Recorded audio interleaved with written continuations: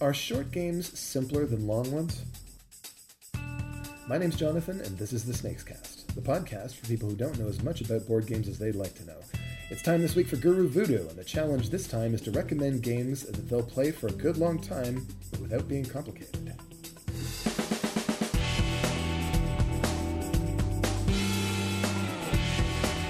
Welcome back to the Snakes Cast, everyone. Joining me this week are my co-hosts James Suarez. Hi. And John Lowndes. Hello again. So here's a request that I get occasionally. You guys haven't had the chance to do the Guru thing particularly all that much lately, but later at night, I imagine that this will come up to you if it hasn't already, even as servers. Players who want a long game that's easy, and easy, of course, means something very different for people like us who are big into enthusiast board games than it does for most folks who are our guests at Snakes and Lattes. It seems kind of weird, too, because we think of short games as easy and long games as harder, right? I mean, what are your favorite longish games? My favorite longish games, Power Grid, Ticket to Ride. My favorite game of all time is Zolkin, the Mayan calendar. Okay. And what are some of your favorite short games? Or shortish games? Flip City. Biblios, I just picked up recently. Oh, yeah, it's that's a fairly good short. one. Yeah, that's a good one. Okay, Flip City and Biblios, simple. Yeah. Mm-hmm. Sulking, Power Grid, complicated. Yeah. Oh, yeah. So here's the thing. It's like that for us because we're into the hobby. We're enthusiasts. We love games. We play all kinds of different stuff. To most of society out there, long game means Monopoly or Risk. I mean, probably the biggest game in popular Western culture right now is poker, and people play that for days, and it's not complicated. So how come here on the inside, our favorite long games tend to be complicated, while our favorite short games tend to be simple? I think maybe because it's a bias. Like gamers really want the long games to be this payoff thing. They want to invest the time to learn something and then build up, do something very complex and rewarding. And the shorter games they look as filler, something to just throw in between. They actually use the word filler. Yeah. To describe shorter games are known as filler games in the gamer circle. It's something you play when you're waiting for somebody else to get there. We should do an episode about filler games. Yeah, totally. Any other thoughts? I think going on the opposite spectrum for the non-gamers, I believe the only reason that they're into those long yet simple games is just the mass appeal, right? The popularity of it. They're out there. Exactly. They've been there. Monopoly, when was it made? Like in the 40s? There you go, 35. It's been here for a while. Poker has been there for a while. It's on TV. So the familiarity makes it comfortable. It makes them feel okay to... Comfortable is a good word. Engage in something that's going to take a while. Exactly. All right. So there's, in my wisdom, I've come up with 3 possible approaches to solving this problem. We're going to go into each one. All right. We've got actual longer games. Yeah. We've got playing a typically short game to a higher score, so it stretches it out. And we've got just keep on playing until you feel like you're done. Okay. So we'll start with actual longer games. You mentioned Ticket to Ride. Yeah. And it's usually, about an hour, a bit less? Maybe a bit under an hour, maybe 50 minutes. Yeah, depending on the player count. Yeah. And depending on if the players are new, I guess. That's true, yeah. If people are looking for something that's easy, then odds are good that they're relatively recent they've only recently started. Yeah. At Snakes and Lattes, I've seen new groups play Ticket to Ride for over an hour and a half. Yeah, just because they spend their time on each turn. It's a game that kind of falls prone to the whole AP analysis paralysis. We did do an episode about that. There you go. And you know what? Actually, funnily enough, even with more experienced players, when I've played Ticket to Ride with people who've played it a bunch, the first 10 minutes of the game is literally just stockpiling on cards where there's no train on the board, guys. It's been 10 minutes. All right, guys, I have 25 orange. Yeah. And one of the nice things about that, I think, is that yes, it's true, it stretches it out. Yeah. But that's quality time. It is. Oh, definitely. Players, definitely. It's not a waste by any means. They can sort of not drag it out, but stretch it out. Something that's enjoyable that takes more time. So, Monopoly, Risk, Poker, Ticket to Ride, Phase 10 is like that. Mm-hmm. I think Scrabble's another really good example of a game that can go a good long time. Absolutely. And not necessarily be a bad time. I should remember to bring out Super Scrabble. You guys ever played Super Scrabble? I've seen it. I've never even heard of it. We've got it up on the It's top giant. shelf next to the middle of the game section. It's basically a huge board with twice as many spaces, a lot more premium spaces, quadruple word my. score on the corners, What? and twice as many tiles. Oh, God. So it takes about double the length of the regular Scrabble, but it's no harder to learn. Yeah, it's essentially the same game. It's the same game, just Plus, you twice can, there's a as lot long. of words in the dictionary that you can make without using blanks, like jazz, for example, Okay. which you wouldn't be able to do without using blanks in regular Scrabble. So. Right. All right, so supposing for whatever reason none of those games is going to quite work for this particular situation, Right. there's at least one more other approach you can take, and that is to play a game that has that involves scoring points round after round and just stretching it out longer. You guys play any sort of family card games like Uno or Pit. Sure, Pit is a good one for that. Yeah. Sure. Yeah. Or No Thanks. I think is a... No Thanks is really good. Yeah. Six Nimmt is when I'm Oh, teaching yeah. that one. I always say this is what Europeans play instead of Uno. You guys ever play Six Nimmt? I haven't, no.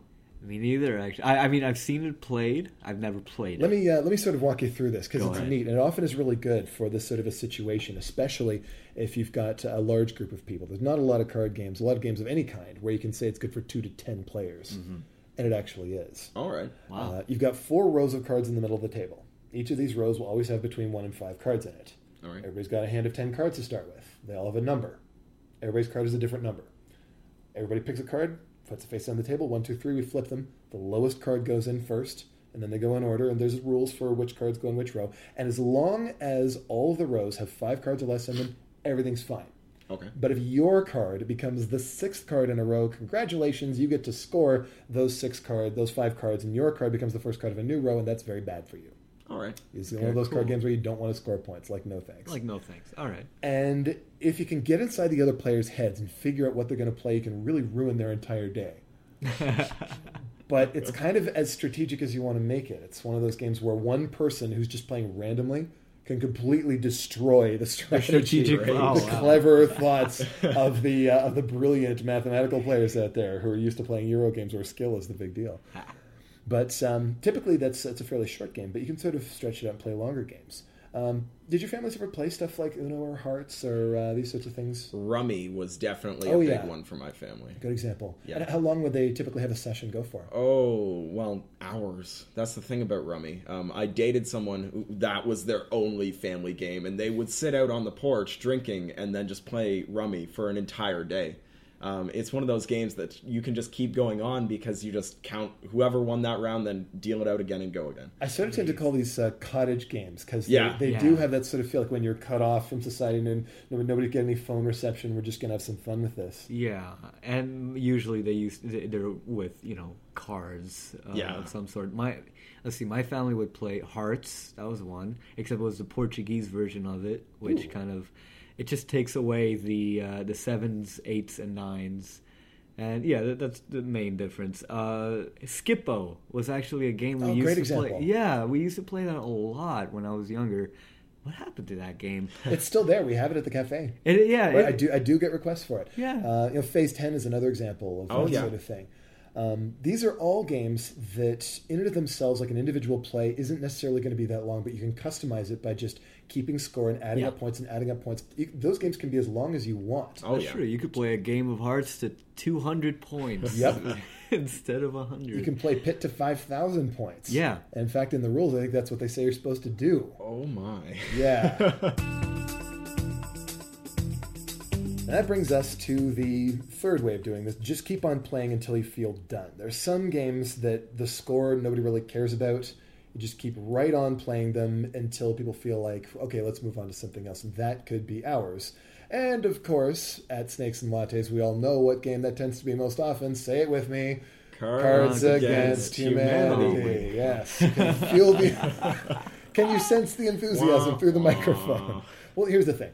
It's popular for reasons that may be controversial, but a lot of people have been able to get closer to their friends and their families by enjoying the time spent making, or at least reading other people's horrible jokes.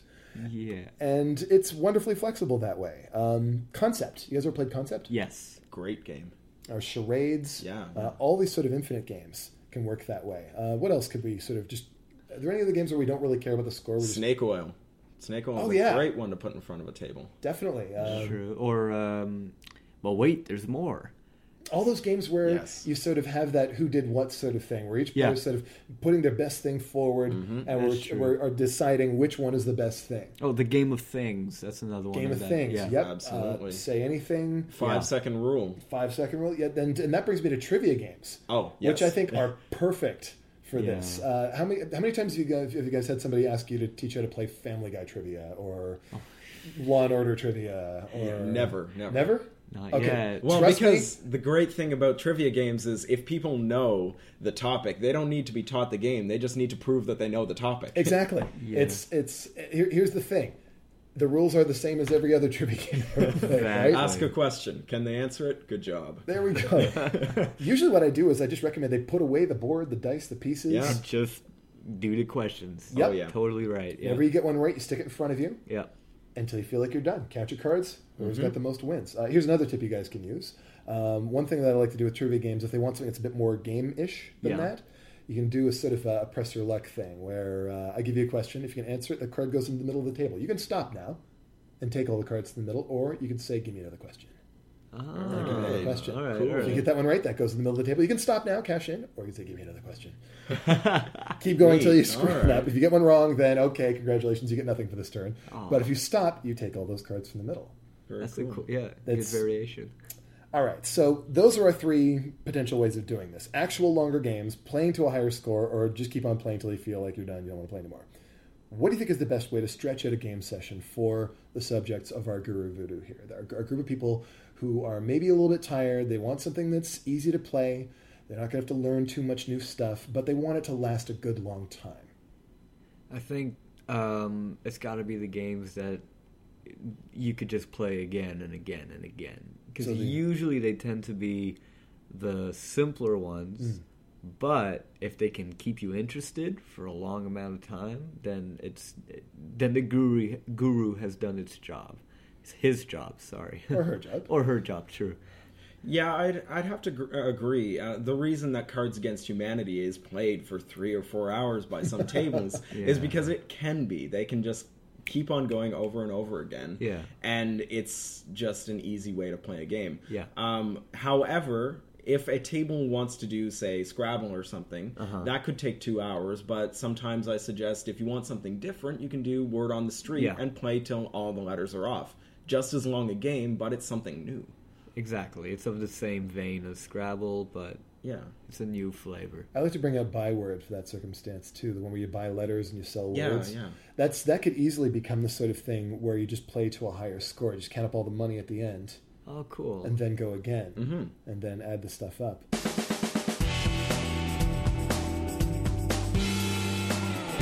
Well, that's it for this week. If you've got ideas for ways to stretch out a game session, let us know. Just tweet it to me at SnakesCast. If you've got a situation that requires some Guru Voodoo, tweet it to me at SnakesCast and we'll put our voodoo to the test. James, John, thank you for coming on the show. Thank you. Thanks. SnakesCast is produced by P.T. Douglas. Music is provided by Ben Sound. The opinions expressed on the show belong to the people in it and not the company behind it. See you next week, folks. Game on.